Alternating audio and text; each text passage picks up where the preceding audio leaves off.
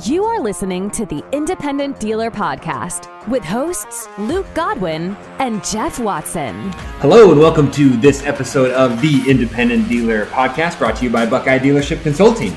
Yeah, look at this. We got a whole new background. Holy cow, we're together. Yeah, if you're on our YouTube channel, you see that we are not sitting in our offices 2,000 miles away from each other. We are at a 20 group meeting. Yeah, the Four Seasons at Dallas. Or Las Colinas. Yeah, beautiful property. Super nice. Great 20 group as usual. Awesome group of dealers that we really learned a lot of stuff from. Yeah, we had a great day and a half getting together with our peers and talking about all of our key performance metrics. We had some great specific training on things. And we had some really, really good lunch and dinner conversations that I have a full page full of notes that I'm taking home to my dealership and I'm going to implement. Great stuff. It is. And, our 20 group kind of went down in members and now it's starting to head back up. So if you want in, you need to get in touch with us as soon as possible. But it's really interesting, the new dynamic with new dealers and how you can just learn so much when you haven't heard the same thing over and over again. Yeah, it's so great. New dealers, old dealers, and just the reminder of what you should be doing. Yeah. That's what's so funny is I look at these notes that I take home and it's like, I've done these notes before and I know all the stuff on here that I should be doing. But when you come here and you get reminded of it and you have peers verify,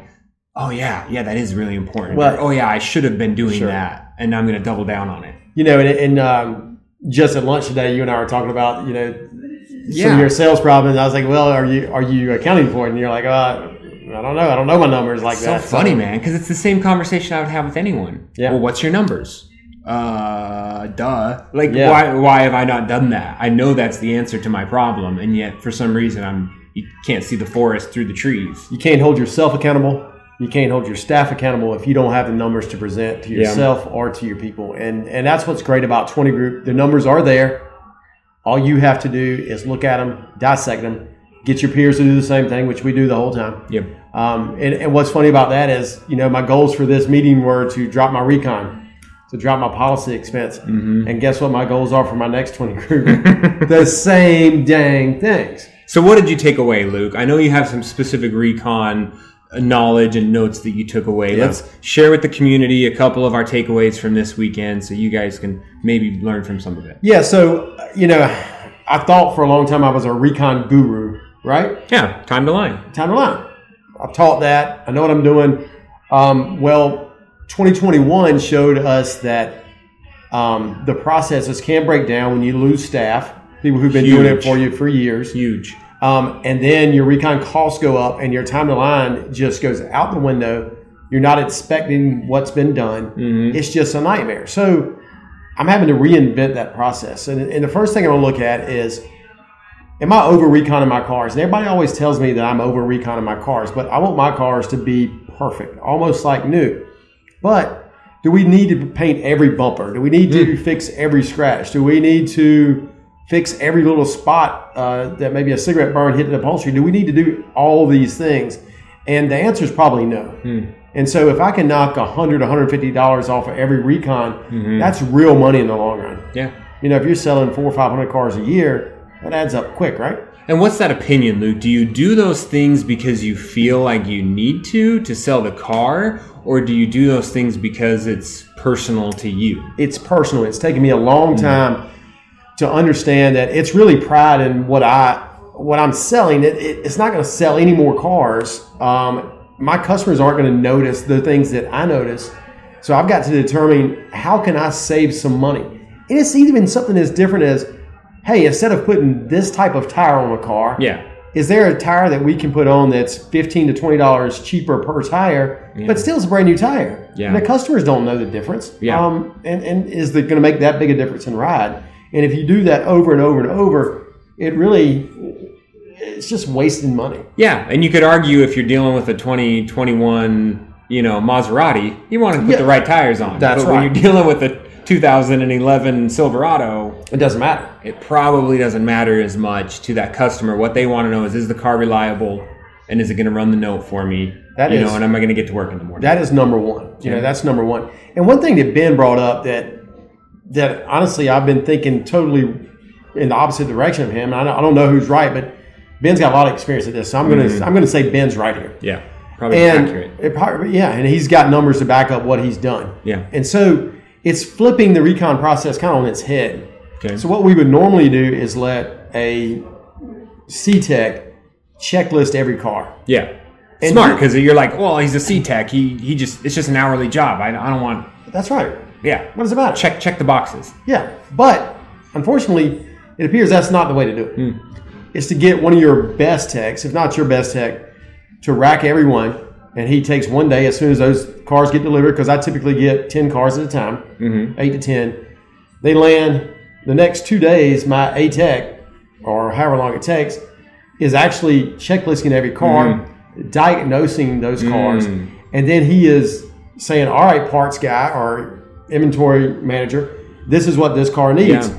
Take your part hangers that are your C-Techs and get the job done. And so I've been doing just the opposite, and I can tell you it's not working. Right. So I think this is something that can help. Because when you do the opposite, you have a C-Tech that comes in here and says, I did an inspection, I heard a rattle, we need to replace the ball joints with no further diagnosis. Or whereas, and then the A-Tech gets in and he's like, no, stupid, it's not the ball joints, we need to look at it longer, I need an hour diag on this, or I need a half hour to go drive this thing. Whereas had that A-Tech had just done the inspection in the first place, we wouldn't be doing double the work. Yeah, he would have been doing it the whole time and said, hey, no, we didn't have to order those ball joints. What we should have done was get, the struts or something. Yeah. So, yeah, I can see that if your inspection is going to be a true inspection, you would want to take it all you'd want an accurate diagnosis.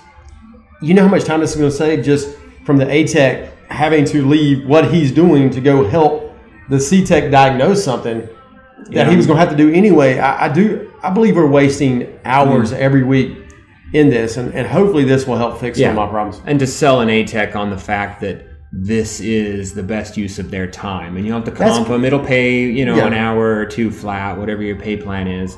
But that this is the best thing for them, even though they might think it's below them. I think it's the best thing for the company. I think you can explain it that it's the best thing for the A-Tech. And he's still doing all the diag, so I think it's still going to be. I think it's going to be fine. It's just going to speed up my process. And it's easy to have that one person, because then you go to that A-Tech and you teach him what is allowable, what is not allowable. Exactly. So he's not looking for stuff to put on. He's not replacing every single air filter and every cabin air filter and every wiper blade because it pays a quick flat. You teach him those things, so that way you have one guy who's accountable for not padding, repair orders. And when we talk about recon, one thing, Buckeye, Buckeye's our sponsor here. One of the great things, one of the great products that I use that Buckeye does is PSI. Yeah, post-sale inspection. Okay. And so instead of giving Mannheim $150 every time I buy a car, or paying Deal Shield $150, $175 a car, I'm reinsuring that money myself. I'm reinsuring that process. Okay. And so instead of post-sale inspection, this is post-sale insurance. That's all it is. So what do you do? So I put away $150 or so I think it's $150 every car we buy. Every car you buy. You're putting $150 into your reinsurance company. And so when I do buy a car that is red light, where the transmission's bad, and I get it home and I've got to put that transmission in it, I can pull that money back out of my reinsurance company and just fix the car and move on. It's not a cost to my dealership, because we have already been putting that money reserving for it. Yeah. So it's a great product. It's tax deductible when you reserve for it. That's right. When it comes back in, it's not an expense. It comes back in. It fixes the car. You're not up in value of the car. Okay. Well, you're up in value of the car, but it's not real money. It's already been accounted for. So it's just a way for you to take some of that money back from ADESA, back from Cox, back from all these big players that are taking your money. And honestly, if you've got to do a PSI through them and try to get reimbursed, that could be a headache too, right? Yeah, it is. This makes for every reason to deny it. I know that. This makes the process easier. Get with Buckeye; they can teach you how to do it, and it's a great process that I would recommend. Great product I'd recommend for everybody out there. Innovative. Yeah, right. I don't know how many other people do that, but Jason at Buckeye just really thinks outside the box on these things, and it comes up with ways for us to make money. And it's a great product. That, Luke, it leads me into thinking about, I had a thought during this, and I know I threw it against the wall a little bit and you pushed it back, but I'm starting to think that the mileage on the odometer of a car is not that important. And hear me out. I would freak out if the car got up into the 130, 180s, right? And what I'm finding is nowadays, I'm finding 2016s, 2015s, really, really new body styles with 170,000 miles, be it Uber or DoorDash or whatever reason these cars have a ton of miles. But what it does is it makes that new body style affordable for my customers. So they can look out there and say, wow, that's a new body style, Fusion or a new body style, whatever. I want that Chrysler 200 or 300 with that new body style. I can't afford one with 50,000 miles. But if it's got 180 or 190, now it's in my ballpark, right? I'm going to go the total opposite on this one, Jeff. I think mileage matters so much to collections, to charge off percentages, charge off rates. But it's not the mileage that matters, it's the durability of the car. Right, but you're saying mechanical failure. Mechanical failure is going to happen the higher miles you have. But I would argue that the mechanical failure is still going to happen at 130. I think a lot of these cars at 130, you're doing a transmission. You're maybe replacing an engine because it seems like every make and model has got a bad engine. I think 130 is a lot different than 180. Because this is the way I look at it. Mm-hmm. I know our customers as buy here, pay here customers typically drive more than your normal customer. So if you look across the board, if you just take your repos the next year and average out how many miles they're driving a year, I think you'll come up with about 24,000 miles a year compared to the normal 12 to 15 that most people drive. Okay. Now, some of our buy here, pay here customers will drive 50 to 60,000 miles a year. Yeah. But that's abnormal. So what I say is, if I'm financing the car for 4 years or 3.5 or whatever it is, let's back into this. So if I'm financing for 4 years and they're driving 24,000 miles a year, that car needs to last for 96,000 miles. Okay. So if I'm selling a car with 100,000 miles, at the end of 4 years, it's going to have 196 on it. Did it break during that time? Probably. Of course, it's going to break at some point. But if I'm selling one with 80,000 miles, I can bring that 196 down to 176. If I'm selling with 60,000 miles, I can bring it down again, right? So by the time it gets to the end of it, it's done. It's time to go away. Now, cars do last longer today. They do last longer. Right. But my argument would be, at the end of its life, it's got 190,000 miles. But guess what? Now it's also a 10-year-old car. So it's been exposed to the elements. It's been beat up. It's been, you might have a lot more of like the wear and tear items that just get worn out by salt and rust and corrosion. So I would say a 3 or 4 year old car with 180,000 miles might go to the 250 with another engine. It may. You may put in an engine and a transmission, but guess what? You're going to do that on those 100,000 mile cars also. The other thing I worry about is not just the engine and transmission, because probably most engines and transmissions today can last 200,000 miles. A Chevrolet transmission is not going to last that long. We know that. But, a Honda engine is going to last that long. A Toyota engine is going to last that long. Probably transmissions that hook to both of those. And you got to worry about wear items. Next thing you know, you got all these body pieces that are broken, and you got struts that are just worn completely out. You got ball joints. You got all these other things that really cost money too that you don't think about. I don't know. I don't know that right answer. I've done the model you were talking about before, and that's kind of where we ended up getting. Why not? I mean, I'm going to get a handful of high mileage cars, and we'll see what happens. And I'll static pool those. Sure. You've got to sell it to the customer. I think you've got to shorten the term a little bit. But I think they're okay with it because they're like, hey, I'm getting a new body style. And I say, hey, I'm giving you a warranty, and you just bought an upgraded service contract. So when that engine goes out at 300,000 miles, we're going to get you another one. Well, in fact, it's probably the second engine in that car anyway, so it probably really doesn't have 300,000 miles on that engine. Well, let's make sure that the warranty we're selling our customers, or the service contract we're selling our customers, is okay to have those many miles on their car. Yeah. So if it's ours. If it's ours, it should be fine. Of course, it's your Buckeye. Yeah. So make sure you're doing what you're supposed to be doing, because I believe that could get you in trouble. Yeah. I hear you. We'll try it out. The one thing that was said so many times in every 20 group we've ever been to, there's no one way to do this business. Yeah. And if you don't try things, if you don't listen to other dealers, you're going to keep doing the same thing you're doing and never experience the other way to make some money. Yeah, and that reminds me of another thing the guys from Agora came and presented to us, and he said something interesting. He said, what's your moat? What's your moat? What moat do you have around your dealership? What do you use to protect your castle? Yeah. That could be it. It could be that, hey, man, my moat is I'm going to get you the newest body style, and you're going to look like you're balling in a 2018, but your friends don't got to know that it's got 250,000 miles on it. It just looks like a 2018, Chrysler 300 or Charger, and you're rolling, and that's fine because I'm getting the eyeballs in for those people that don't care that it's got some mileage on the odometer. Whereas Luke's moat might be, hey, I'm selling you a car and it's going to be mint. Yeah, it's going to last. Every body panel, every seat, this is something you're going to hold on to like your wallet. Maybe that's your moat. That might be my moat, but we do have to protect our dealerships because there are companies, large companies full of cash out there looking to put us out of business. Carvana, Vroom, CarMax, these are publicly funded companies, and J.D. Bauer to that point. They got a lot of money. They got a lot of money, y'all, and you got to distinguish yourself. And if it's your customer service, if it's your ease of approval, whatever it is, make sure you write down what your moat is and really concentrate on it. Don't jump the moat. Yeah. If you gotta do something, let down the drawbridge so you can walk across it instead of starting. I also think too, put yourself out of business before someone else does. Oh, yeah. And we talked about this through COVID a lot, is put yourself out of business. So again, don't be so scared that you think you have this moat and you can't change it.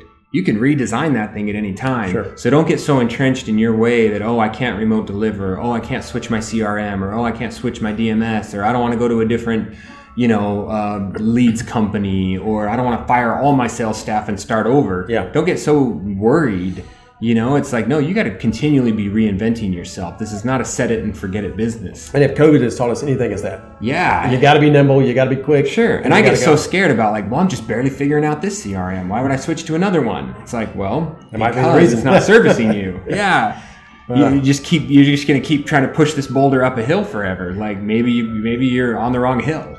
Yeah, or the boulder's too big. And that happens. And so you just make sure, whatever you're doing, track it. As we talked about before. Track it, experiment with it, train, Jeff. Yeah, that was another big thing that hit me today is training, role-playing with all your salesmen, with all your porters, your detailers, your mechanics, your collection staff. Everybody has got to be trained.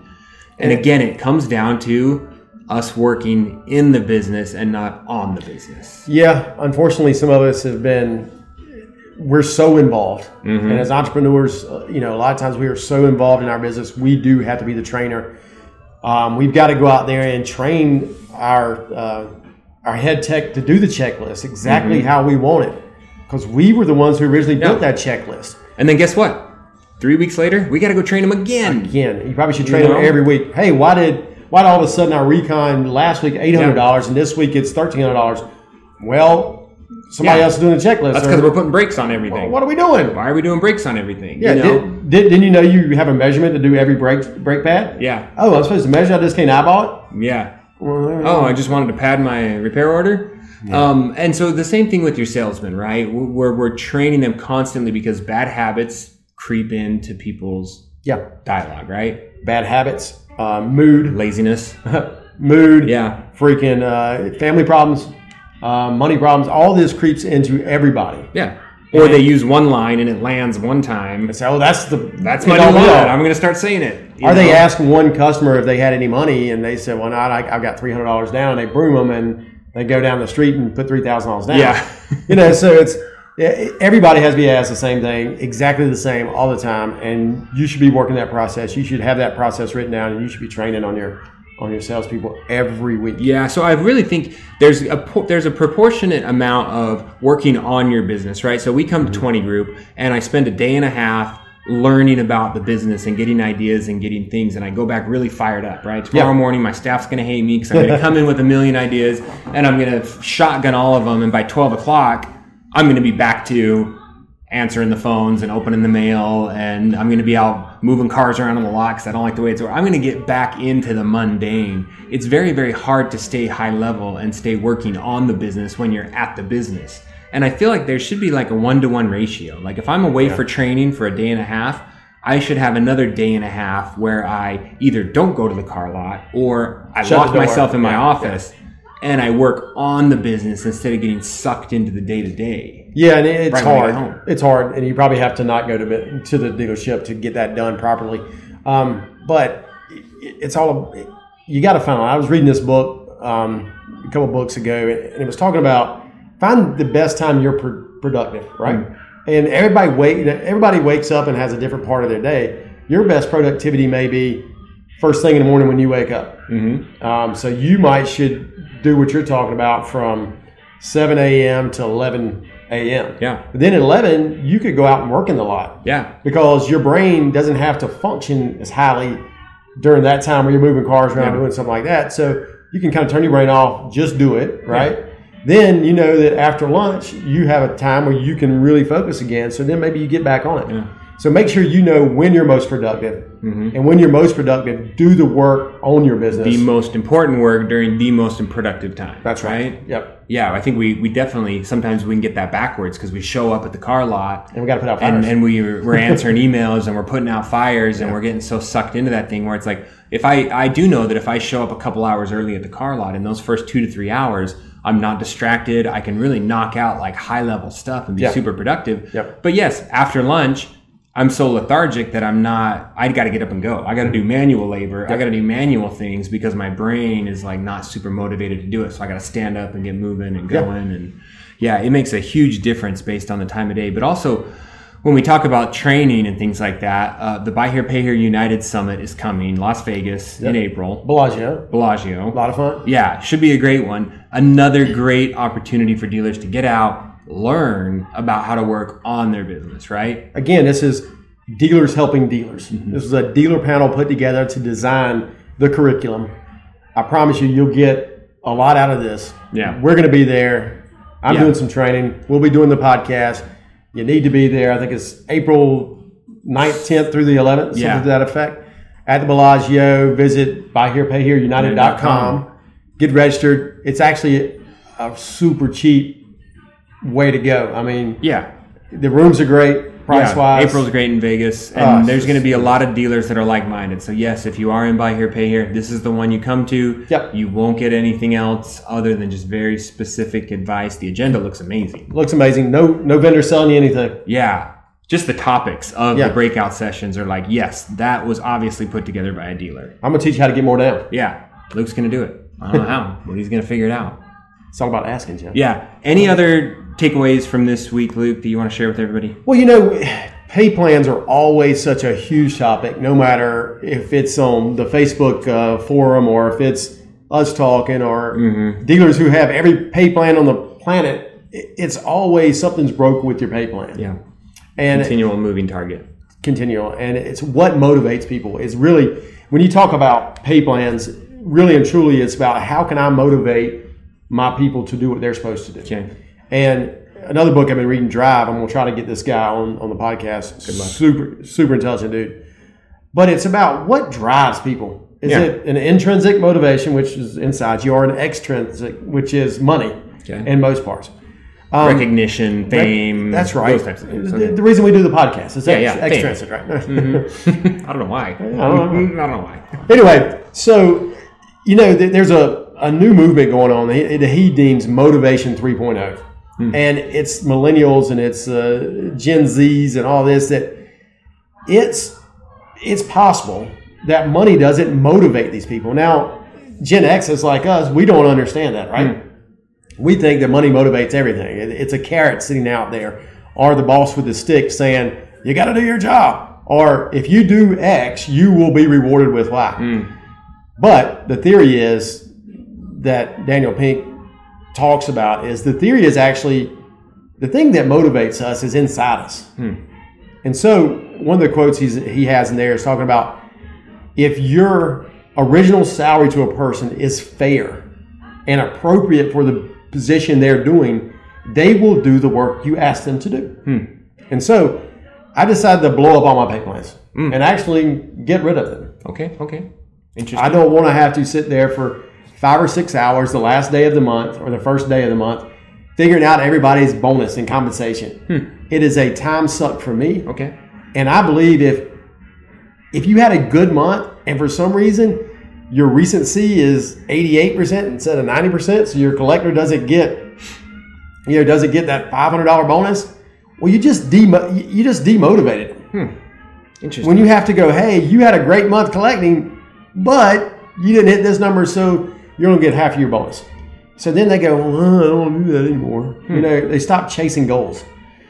And so if we just have a scoreboard that's sent out every morning that says this is where we got to get to and this is what your pay is going to be, period. Okay. So that's what I'm planning to go to. No pay plans. You get a flat salary, and these are the goals we have to hit. Interesting. And then, of course, I imagine my brain goes a million different directions with that. But with a flat salary, you've got X amount of paid time off or days you have to be there. Sure. I don't really understand how salary works. My brain doesn't wrap my head around that because I'm like, well, what's going to keep them from coming in? What's going to keep them from actually working when they are in? If they're just on a salary, it's like everyone's just going to sit around and stare at each other and chit-chat. Well, that may happen. But they may chit-chat for an hour a day, but they may be working for 7 hours a day. And in that 7 hours, they get all their work done. So who cares if they're sitting around chatting for an hour? So it's just more babysitting on your end to make sure the work's done and make sure that people are meeting those minimum requirements to keep their job. With commissions, you still have to make sure people are doing their work. But it's very evident in their paycheck. It might be. Or 1 month, 1 month we had a great sales promotion. The salesman didn't work any harder except for signing up deals. Right. And he made, way more $5,000 more than he did on a month where he worked his butt off. Same with tax time, right? You're working your butt off, but the sales are definitely kind of flowing because of the season, for sure. Yeah. I don't know. It may not work. It may be a total bust, but I'm going to try it. Yeah, might as well. I mean, I guess it would come to me is that salary has got to be high enough that they know there's a high standard. And I think about that with some of the managers I've hired, like pay them really well and then just hold them to a very high standard because they know that, hey, this guy can find a bunch of people to do this job for this same amount. I'm not doing him any favors by being here. This is actually a great situation for me. I don't want to lose it. So I got to perform to this level. I think a wise guy told me one day, he said, hey, Luke, why don't you just pay him more money? You got the money. Yeah, didn't you just pay him more. Yeah. Just pay him more. And, if you want the right person to do the right job, you may have to pay more to get that person than what you're currently paying. Yeah.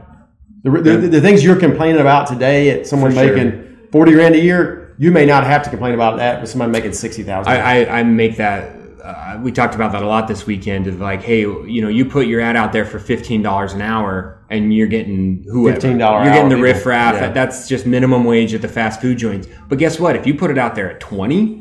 You're going to get a much higher quality applicant for a tiny, it's only a 25% increase. And guess what? You're getting probably 100% more productivity than you would from that $15 an hour guy. So you definitely have to be careful that there's an exponential payoff to having a slightly higher wage that will get you the right person that's more motivated, more educated. More I could have two guys at $15 an hour. I'm effectively paying $30 an hour. For one person at 20. Just think about 25. this. Think about this with technicians. And technicians have been everybody's, thought process this year. Is it worth more to pay someone $35 an hour that knows what they're doing, who doesn't misdiagnose, that gets the job done the first time, or paying two people $25 an hour or whatever that misdiagnoses, hangs the wrong parts, customers are complaining all the time. I mean, I know I want to pay $35 an hour and get it done right. Yeah, absolutely makes sense. Luke, this has been a great couple of days. I've really learned a lot. I got a whole page of notes to take home. And again, I mean, we cannot stress the importance enough about being in a peer group, and whether that's an NI88 20 group or a Buckeye or any of these 20 MCM with Brett. I mean, there's a lot of great opportunities out there to get educated and learn how to work on your business. Learning from peers. From other dealers. Yeah. From people who've done it before will get you a long way in this industry. Yeah. People have been there. Don't make the same mistakes. Yeah, because I made them. Yeah. Come talk to Luke. He's made them all. He'll tell you what not to do. Well, I just thanks everybody out there for leaving us reviews. We've done a couple of those little consultings. Yeah, great conversations with dealers out there. We have a lot of fun. So we appreciate your reviews. We appreciate you sharing this with dealer friends because this is it's about dealers helping dealers. Dealers helping dealers. Dealers helping dealers. Please leave us a review and subscribe. The Independent Dealer Podcast.